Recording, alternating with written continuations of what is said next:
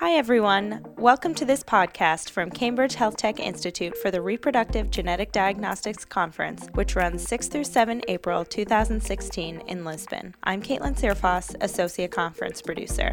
We have with us today one of our speakers, Dr. Hubert Smeets, Professor of Clinical Genomics and Mitochondrial Diseases at the Maastricht University Medical Center. Dr. Smeets, thank you for joining us.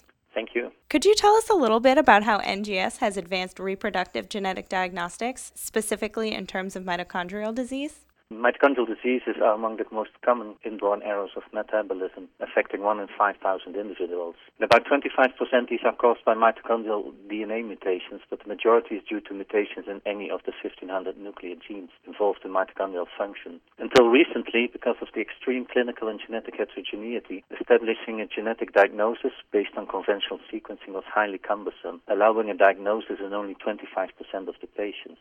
The emergence of next-generation sequencing has changed this completely, and the diagnostic rate has now almost tripled. Finding the mitochondrial DNA defect requires screening of all 37 genes of the mitochondrial genome and determining heteroplasmy levels, as well as the analysis of large mtDNA deletions. Conventional Sanger sequencing was not quantitative and was not able to detect low heteroplasmy levels, nor the large deletions. The application of next-generation sequencing has greatly improved our capabilities for detecting and quantifying mutations across the complete mitochondrial genome within a single assay. Finding the nuclear gene defect relied in the past on sequential Sanger sequencing of nuclear candidate genes, which were selected on clinical and/or biochemical features.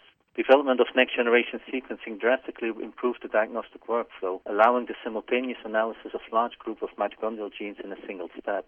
Clearly, this greatly increased the efficiency and speed of the diagnostic analysis, but also reduced the necessity of selecting one or few candidate genes based on the patient's phenotype.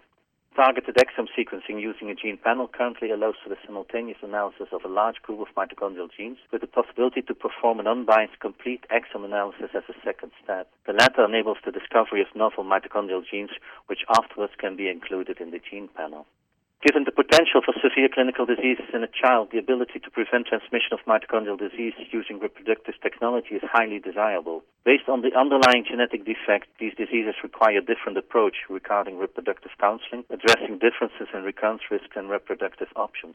Nuclear gene defects segregate in a Mendelian way, and prenatal diagnosis or pre-implantation genetic diagnosis is available for these families to prevent the birth of another severely affected child. For the maternally inherited heteroplasmic mitochondrial DNA mutations, the mitochondrial bottleneck is an important phenomenon, defining the mitochondrial DNA mutation load in the offspring with an often high or unpredictable recurrence risk.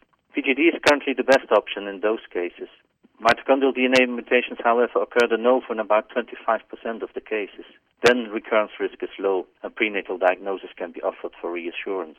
At this moment, alternative nuclear genome transfer or editing techniques are currently being investigated and might offer additional reproductive options in specific cases of mitochondrial DNAs in the future.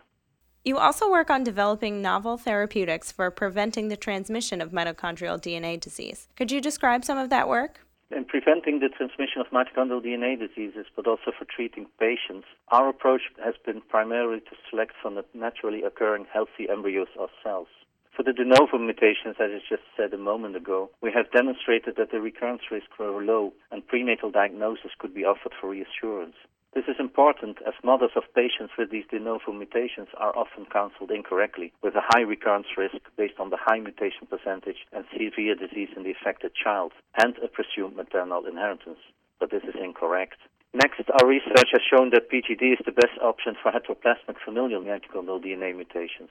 We performed a meta-analysis of all data generated so far and calculated a mitochondrial DNA mutation level of 18% being associated with a 95% or higher chance of being unaffected, irrespective of the point mutation. This has opened up PGD as an option for almost all carriers of heteroplasmic mitochondrial DNA mutations, particularly because all carriers tested so far were able to produce oocytes with mutation loads below this 18% threshold. PGD should, however, be embedded in adequate pre-test case-by-case counseling, considering the uncertainties linked to this risk reduction strategy.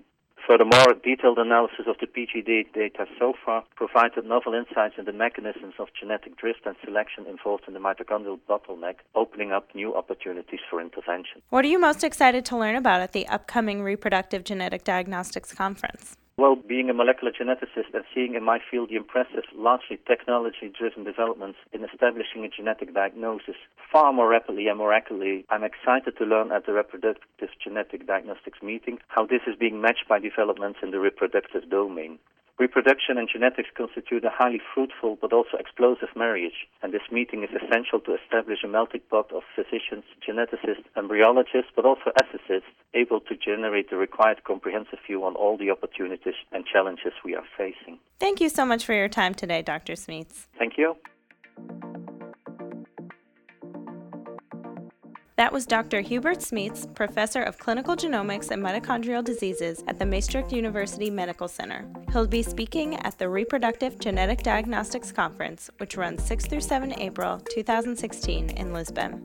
If you'd like to hear him in person, go to moleculardxeurope.com for registration information and enter the key code podcast. I'm Caitlin Searfoss. Thank you for listening.